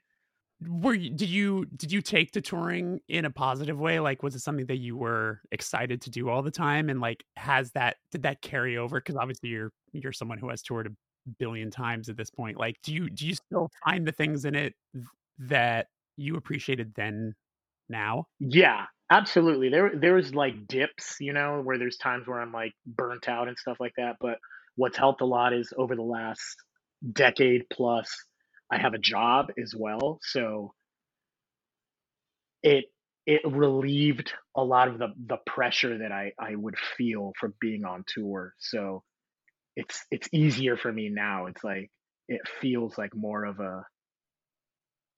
like kind of vacation or something. It just has Yeah. it's a different vibe when you know that you're not out Not there. every dime You is know gonna matter when you get back. exactly. Yeah, and there was many years where it was like that. So it puts stress that I don't really like to feel. So yeah, I definitely do still feel that. Yeah. So you joined Terror in 2006 or something, right? Is that about right? Yeah, six. Yeah. Was the first record that you played on The Damned and the Shamed? Was that the first Right. record? Yeah, that was the first one I played on, but always the hard way. The record before that, I'm in the band and in the layout and credited as being in the band, but I didn't get to play on the record. So Damn the Shame was the first one like in the studio with the band and like actually sitting there recording my guitar tracks and stuff. Yeah. W Because I look at Terror specifically as, like, such an interesting entity for a plethora of reasons, but, um, one of the things that I found always interesting was, like, Nick Jett is sort of credited as, like, primary songwriter, right? That's kinda is that Ye- fair to say? yeah, yeah. Overall, yes, I would say he contributed the most. Yeah, and I guess what I wanted to ask you was, did it is there the situation where, like, he has the general idea, then brings it to everybody else, and then you guys build off of that? Is that sort of the idea? now, yes, that when he yes, he does do that, and that's the way it goes when he does do that. But also, we have other songwriters in the band as well now, and have for a while. Like Jordan is a huge contributor. Chris Linkovich is now a huge contributor, and then like um, Todd Jones is back in the mix, like helping out a lot with like producing and helping songwriting, everything like that. And so there was a time though, I don't necessarily remember how many records or for how much time, but it was like straight up, it was everything kind of fell on his shoulders where Todd exited the band. The band's going to continue going. And he just kind of like stepped up and was just like, I'll just take care of this. I'm I'll just I'm do the it. guy So now. Yeah, there's, yeah, yeah. yeah, there's a lot of it, in those years where it's just like straight up Nick. I would say like 99% Nick, whereas like there was changes here and there, and I'm sure people added little things in that, but Totally. Yeah, like, yeah, yeah. you know, Nick was the songwriter. So Got yeah, it. he's like, man, he's an anomaly, man. That guy's it's crazy. There's a tour that I want to ask you about with 2024 vision. Okay. Martine, how did the 10 for 10 tour work? Man, that is like, I don't know. I'm like impressed, even for the time that was ambitious. And And I it's don't mean to get into anyone's financials, right? But I'm right. just like, were the bands paid okay on that? I don't remember having an issue with like it made sense for us. I Did it don't come know from about for any. sponsorships? That's Like, what I would have to assume. I think that it did, but I honestly don't know. Yeah, because that's so many bands that were established and established as needed, fuck. Yes. yeah, needed money, and there was a lot of show. It was it looked 2024 vision. Looking back, there was a lot of shows that like I'm shocked that the turnout was what it was. It's like playing these shows with all these amazing bands, and there's just like not a lot of people there for $10. Like, are you kidding me? Like, why? Where are you? Why are you not Okay. here? So that also, I mean, I want to put a pin in that for a second because you're Okay. someone specifically that I want to pick your brain about one thing that I brought up to fucking somebody else on this show, maybe like 2 years ago or something. But anyway, I'll get to that in a second. But I Okay. mean, I specifically remember going to that tour at like the Glass House. I mean, I remember at that show at least it was, I think it had like Terror, Poison the Well, Hmm. Ghost Inside. I don't think VOD was on that part of it because Part. Yeah. I would have been amped as fuck because they were one of my Yeah. all-time favorites. But Hell yeah, but me too. anyway, I just remember thinking like as that tour has come up in conversation, and for people listening who maybe don't even know what we're talking about, there was a tour in like 2006, somewhere Seven, between maybe. 2007, Yeah. yeah, that had 10 bands that were all very established, hardworking bands. The show was $10. It started Yeah. at probably what, like 4 p.m., some I shit like guess that. so. Yeah. I don't really remember. I don't really. Yeah. It's kind of. It had to have. I would assume. Yeah. But it's like these are bands that like theoretically wouldn't be stoked taking $700 a night on this tour. You know what I'm saying? Like Right. that Right.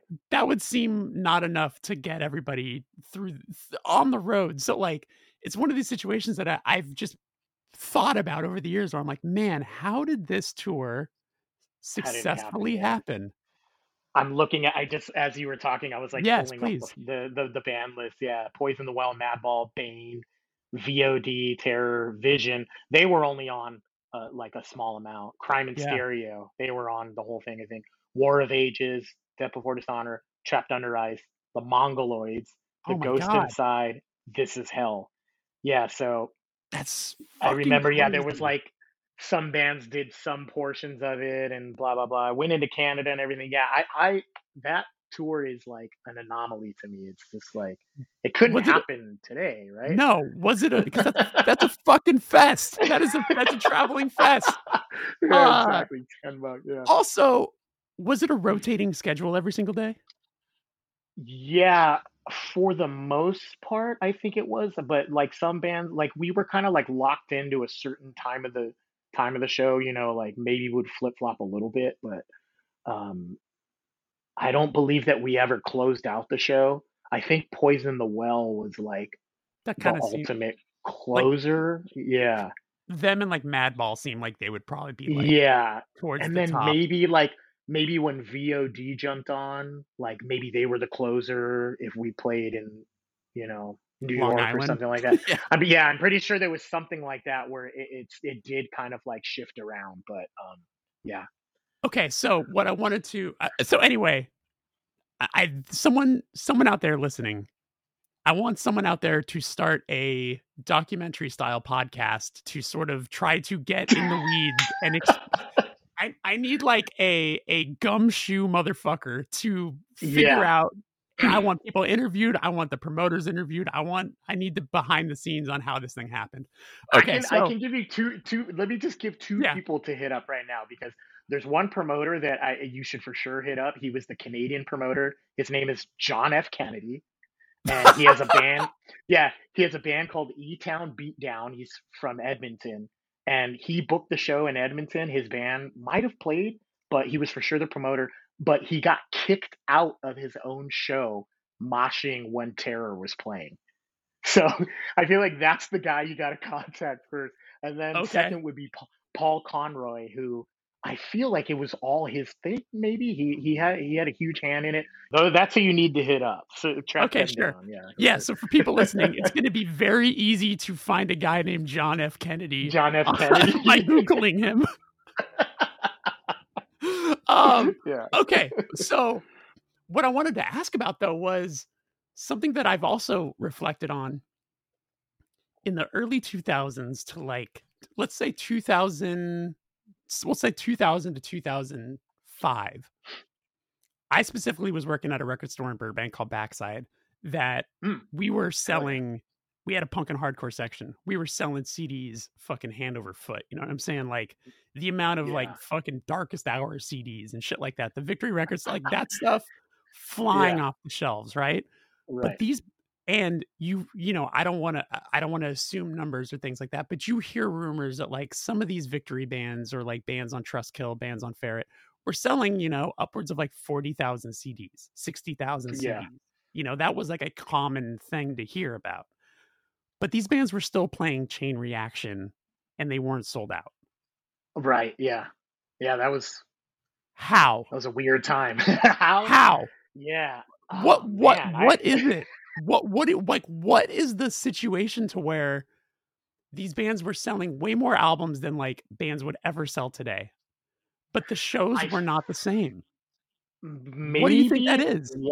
one thing that could possibly contribute to that is that at that time maybe they were counting wholesale as sales, so maybe like a label like I don't know, like one of the ones you mentioned like Ferret or something, they ship 10,000 CDs to Germany, and then from Germany that's the Euro distributor or something. So on the numbers side of things, it's like It's that's shipped, not 10,000 sold. CDs Yeah, sold. totally. Yeah, yeah, Yeah, yeah. I don't know that for sure, especially because at that time, that was like those sort of thoughts were so far away from me. I never really even thought about those things at that time.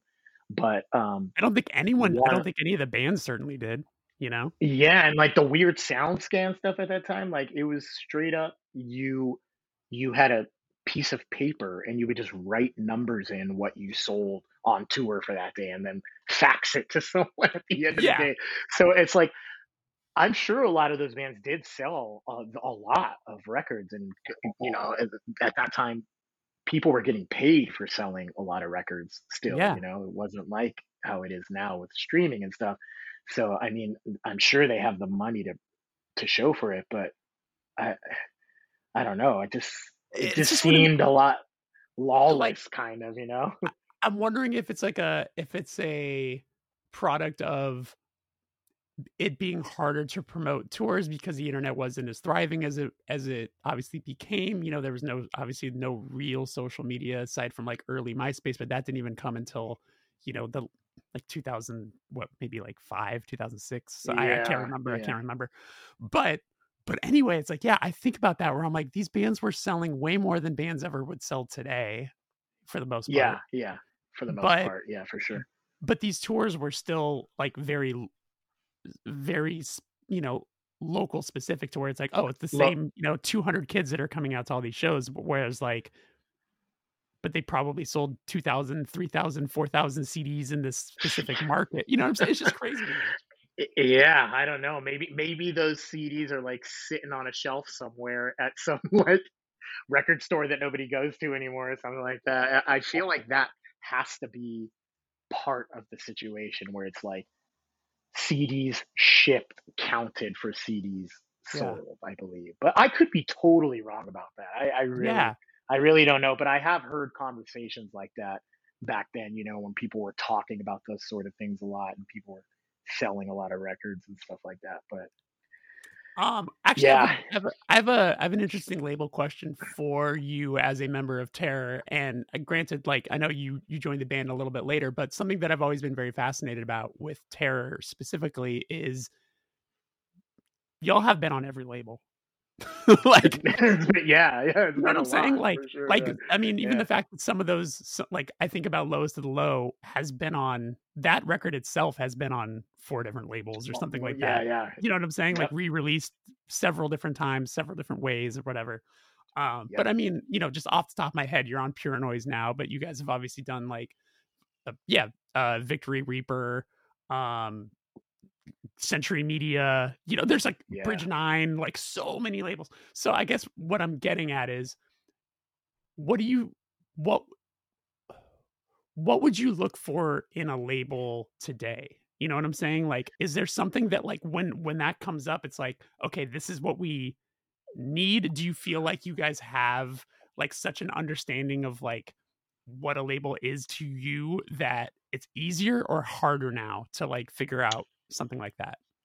Yeah, so we have this conversation a lot, especially me and Scott, because the two of us will brainstorm a lot of marketing ideas and that sort of thing for the band, which is kind of crazy that we're in that position because what we talk about is that generally you expect the label to handle the marketing side of things, and we've been in a lot of situations where they just like don't, or they drop the ball or something, so it falls on us. It's like me and Scott are brainstorming something. Okay, let's print a bunch of posters, let's make stickers. So I'm sitting on the computer designing everything, and then I'm getting shit printed, and like we're actively the ones out there like putting up posters and sticking the stickers everywhere and stuff like that, and like crazy stuff where you would I would feel like any person not in a band who's like buying music is 100% assuming that the label handles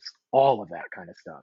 And then most bands are like, oh yeah, shouldn't the label be handling that sort of thing? But in reality, it Reality. ends up, I don't know what if that's just our experience. Or I'm sure there's a lot of bands that go through the same thing, and I'm sure there's a lot of bands that get everything taken care of for them. But in our experience, there's been a lot of situations where we wind up doing a lot of work, and so what we look for is just straight up someone who just like gives a shit, who's just like excited about doing a record, who will Totally. put in the effort. It doesn't even matter, like it doesn't have to be a lot of money or anything like that. It's just like, dude, like care about what you're putting out, and That's very think of some relatable. cool shit. Yeah, that's very relatable. Like, I think that it's sometimes a symptom of Terror is a very established band. So, like, you know, label A, label B, label C might think, oh, well, they obviously have a vision, so we'll just lay off and let We'll them just do let their thing that. without having that conversation to where then you guys are like, man, we're having to fucking do everything. So we've been in Yeah. that situation in the past, not to name names of labels or anything like that, but like it got to a point sometimes where you're just like, could you just like throw out ideas and just let us say no to them? Like, just just Just give us some, help. just show us that you care, Yeah, Like, yeah, yeah, definitely.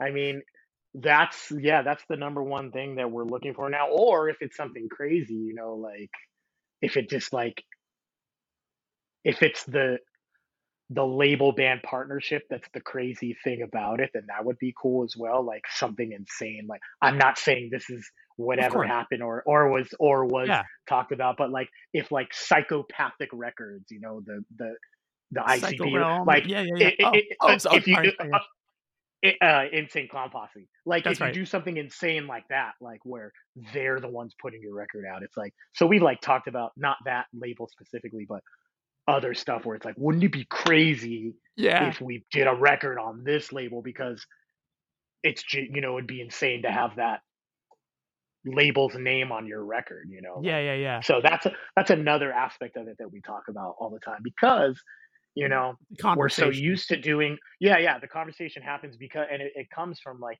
us being so used to doing a lot of stuff on our own that we've learned to not place a lot of importance on what the label actually is anymore. It's like if we're gonna do, if there's a label's gonna put it out, it's like let's just do something that's cool Yeah. and crazy then, because what does it matter anyways if we're gonna be doing it all ourselves type of thing, Yeah. you know. And I'm not saying that in a sense of like I'm not talking about pure noise or anything like that. Of I'm just course. this is stuff that's happened over, you know, Over the years and years of years and years and yeah, years. Yeah, of course. I mean, and yeah, you know, like no disrespect to labels, we're happy they exist and everything like that. But like to a consumer in 2024, I think a lot of kids or people, you know, whatever, just kind of think of labels as just a different web store they have to order the record through. yeah, absolutely. I mean, that's why it's crazy. You see a lot of like rappers for years have they have their own labels, you know, and Yep. it's like that might, you know, that's a pretty cool way to go about it. And then, you know, If you then can, have it's some like, other bigger yeah. label be your distro type of thing. Um, But yeah, we have those conversations a lot. Yeah. okay, so let's talk Sound and Fury before we wrap up. Congratulations, you're doing it again. Yes. Uh, Another year. Yeah. do you I don't even have this question written down, but it made me think of it. How many years have you, as soon as the last note gets hit on stage, do you say, do we need to do another one? You know, I'm straight up like my outlook on it all is very positive. So that's when I'm the most motivated is actually when the The last last note note. ends and That's I'm sick. like yes, like we got through that and it was amazing and like now what's next, you know, like that kind of thing. So I have a very positive outlook on it. I mean, there's definitely times where I'm stressed the fuck out and, you know, want to do something crazy, but for the most part it's a What do positive you thing. what do you do the day after Sound and Fury? Well, this or 2023, I packed and then flew to Europe the next day Oh my god, to dude. start a tour. But if I don't have to do that, if it's nothing crazy like that, then straight up like just be horizontal for as long as I possibly can, you know, just like Yep. lay and relax, you know, and Okay, so here's yeah, just kind of yeah. so I wanted to ask you, when it comes to starting like, okay, we're doing it again. Do you start with the headliner and build back from there? Like, is the headliner the first thing that you try to lock in before you start filling in the rest of the spaces? Sometimes yes, not I wouldn't say always though, yeah, because you know, the whoever whatever band is closing is obviously an important thing, but you know, everything every band feels so important to us, like where they fit in on the schedule. So, and I never want to. We never want to be in a position where we're forgetting about you know the locals and Of course. the bands that I'm lucky enough to because I get to tour so much. Like I get to see a lot of bands that are new and you know maybe haven't had a chance to play a lot of shows and stuff like that. So it's really cool to be able to get the band from a certain city that is new and everyone in that specific scene is like very happy about and then bring them over and then hopefully have all those people from that scene want to come over here and see them play at Sound of Fury along with a bunch of other bands that they most likely Yeah. enjoy. So so like sometimes that is the first thing in my head depending on it just really depends on the year and the situation and sometimes we already know like the year before, you know, what's going to happen that following year. So Right. like so yeah, it really varies. It changes from year to year. Got it. But that does happen for sure. Yeah, where we're like we build around who's closing. So I guess another headliner-ish question is if the headliner that you had in mind all of a sudden like isn't working out and you're like, fuck. Like, do you guys often have backup plans, or how does that has that ever played out in the past? You don't have to like name names or anything like that, but like has that sort of stress ever happened for you? Not that I can remember. Yeah, I don't think we've ever had a situation where somebody backed out, but we always have backup plans. It's for sure, Okay. especially with Riley is really good with that kind of stuff. You know, he thinks about everything. So there's always a plan for the plan and so forth. Yeah. So he yeah, I can't think of a specific situation, but How often do you I was thinking about this, like, how often do you have to, or have you ever had to take a step back sometimes where you're, like, maybe feeling like you guys are overthinking things and things like that, and just kinda be like, "Yo, people are gonna come to this. It's gonna be great. It's gonna be great," because it's such an established thing at this point, right? I know you always are thinking you want it to be better than the year before, the better than the year before or whatever, but do you feel like that's even a really real like an actual expectation that you can meet at this point? yeah, I totally so I know what you mean exactly, and it's a weird position to be in where, you know, I don't know, like I'm terrified of getting into a position like that where I'm constantly trying to, or we, constantly trying to be better than the year before because, like you said, I don't know, it's like It's like up can't, to it's up to the consumer to decide yeah, what's yeah. better. You know what I'm saying? So in our minds, I don't really feel that we're trying to outdo ourselves every year. It's just we just take each year as it comes and just try to make an experience that everyone's gonna enjoy. That's like the main thing is because yeah, it's tough, when you get into this cycle of like we got to be better, we got to be better, we got to be better, and then it's like, well, yeah, well, what's better, what's bigger? Like it's like Totally. I guess you can measure it by how many people come every year, but that doesn't necessarily that's not everything. Right, that doesn't So dictate, like, the enjoyment of all of those people. right, It's just exactly. bodies in the room or outside. Yeah, like the more people, the better. Obviously, we would love Totally, to have yeah, as yeah, many yeah. people that want to come, but I don't think that that's necessarily the motivation of a lot of the stuff. Yeah. What's what's the largest turnout that you guys have had at this point? Each year has been the largest since 2016 when we started doing it in the city of Los Angeles. Yeah. Um, every year has topped the year previous. So yeah, we're What looking. what was last year? It was about 6,000. That's sick. I mean, I also take into account that, like, when you guys are doing it inside venues have capacity, so, like, that limits how many people can come.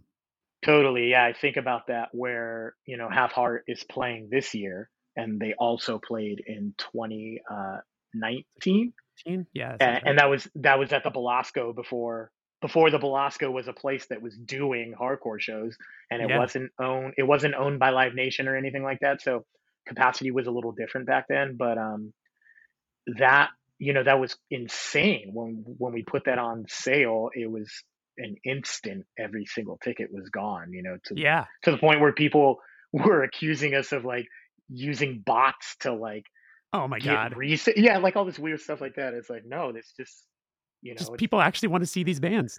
yeah. And that year was less than half of the people that were attending last year. Right. So so it goes to show that there's been like, yeah, there's been this kind of like steady growth, and It's exciting. it's very exciting. Yeah, it can be a little nerve wracking because trying to accommodate more and more people gets harder and harder, and it's just a lot more personalities to deal with and stuff. But I was gonna it's ask you, like, doing it as long as you have now, every year, I imagine, still manages to present new challenges. Are you fucking a. able are you able to do you feel like you're able to problem solve more confidently on, like, as the years go on? You know, Like are you Please. Yeah, go ahead. 1000%. Yeah, every year is a learning experience so far, and it's like, I enjoy it. I don't. I know that there's going to be issues and pitfalls and stuff like that, and I do enjoy the problem solving aspect of it. And it's kind of crazy how, when you think about it, a lot of the times, a lot of the people who are experiencing those issues will never know the lengths that you're actually going through to help them and remedy that situation. Um, so it's almost like this selfless sort of thing. It's just like, oh, they don't know that it's all for them. And that we have thought And about every little thing, everything, every which every little way. thing. And then Yeah. still, no matter how much you think about it, sometimes a curveball gets thrown at you. Like last year, we had a situation where this fire marshal just like derailed everything. And even before that, like, a lot of people don't know behind the scenes stuff where, we ended up doing it in a different section of the park than we had originally confirmed, because a, a much larger, more established EDM festival just kind of came in and booted us Oh, out. And trying to go against them would be like going against the mafia or something, or like the U.S. government. It just would have been impossible. Like, oh my that you God. can't, Yeah. you just can't, you just have to bow down and be like, okay, well, we'll just figure something else out. And it was borderline disastrous for us. We were kind of scrambling, and we ended up figuring it out and remedying the situation. But it wasn't exactly what we had originally wanted. And that's just something that most people will never know about. They just What is it? see that it's happening Yeah. Yeah. here, and Yeah. yeah, oh, it was supposed to be here. They're okay. And then they might complain about this or that, but it's like, man, you know, we're doing our best here. And I wanted to lastly ask you, as someone who's now been doing this fest for ever and ever, with obviously with Riley and all of and yeah, everything like that. Like it's I know it's a collaborative effort, but um if a kid listening, you know, I'm just gonna throw out a place. I'm not trying to generalize any sort of location, but let's just sort of say like if a kid in fucking I'm trying to think of a place that I don't know has a thriving fucking music festival. If a kid in I'm just gonna throw it out, Missoula, Montana. okay, wow, yeah, I'm really going for it here. A yeah. kid in Missoula, Montana says, I want to do a fest. What do you think is the first thing and most important thing for someone who wants to do a fest to focus on is?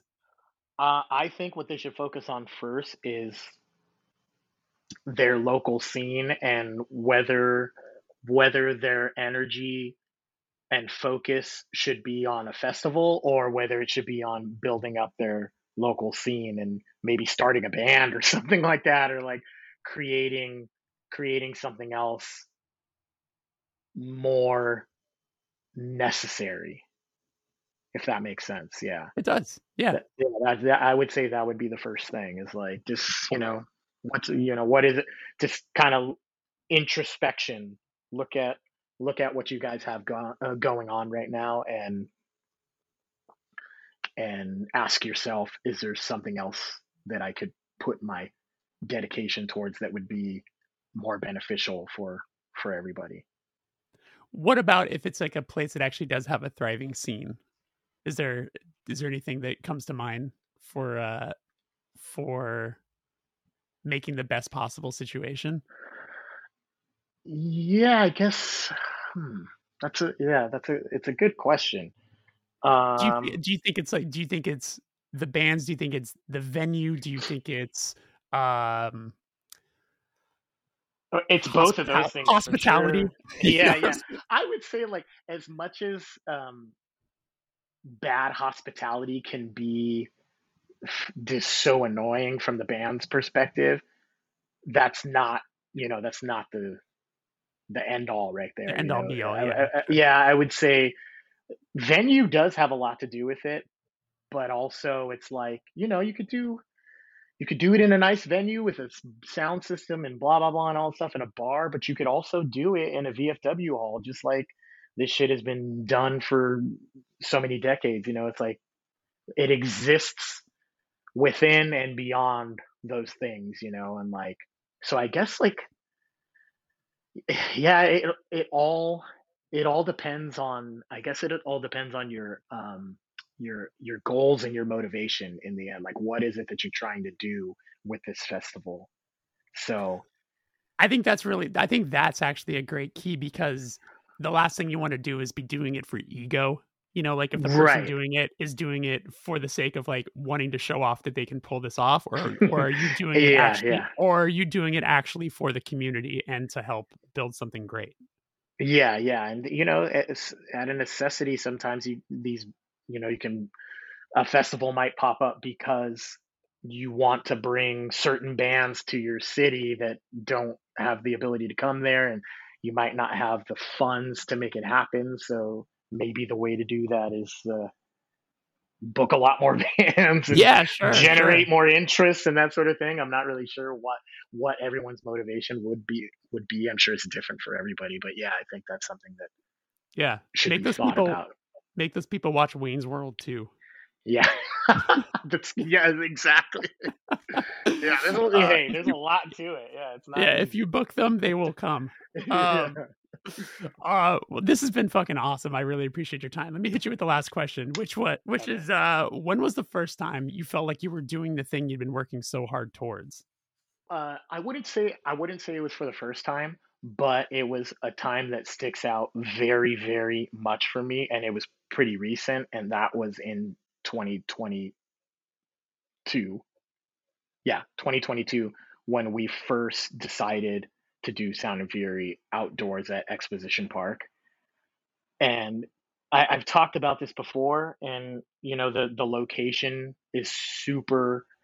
It's like a very near and dear place for me. It's like a place that means a lot to me, and I grew up going there so much, and it links me to my parents and the way they raised me and stuff like that. So being at the festival that year and like being on the stage and also getting to play, Terror played, and it was just like my mother was there watching everything, and it was just this ultra emotional experience where I had this realization, like, oh my god, like this.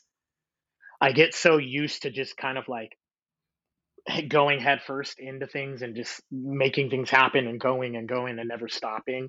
And I had this moment where I just like stopped and accepted that everything was happening around me, and that I had a hand to play in all of this all of this chaos going on in front of me, and like doing something that all my friends could be at, and they were enjoying themselves, and everyone was just having such a good fucking time. And it just really all came down on me and hit me, and I was like, wow, this is all the hard work has had Yeah, this really cool payoff in experience. Yeah, so that that's would amazing. That's yeah. amazing. I love that. Martine, this has been really fun. You're someone that though we don't see each other often, whenever we catch up, it always you just feel like someone that I've known all my life, even though like Yeah, you know what I'm saying? Like just because of course, yeah. we've been around and like seen a lot of the same things and like been around a lot of the same shows and venues and things like that. So like whenever we talk, you feel very familiar to me, even though we've only spent X amount of hours within each I, other. t- And I I can totally get it. Yeah. the moment that I knew that we were one and the same, and we've talked about it in the past, was we were both standing side stage watching Boy Sets Fire. Yeah, one of the best. Yeah, yeah. Singing Uh, every word. yeah, and I'm mouthing along the lyrics to "My Life in the Knife Trade," and then I just Yeah. hear this voice behind me, just fucking in it, just singing along so hard, and I was like, "Man, who is that?" And I turned around and it was you. And I feel like What a trap. Yeah. we just did like the handshake hug. I was like, Yeah, "This is my yeah, fucking guy right here." yeah. I love it. So Oh my god. anyway, it's always a pleasure, man. It's always a pleasure. Thanks for Yeah, doing this. absolutely.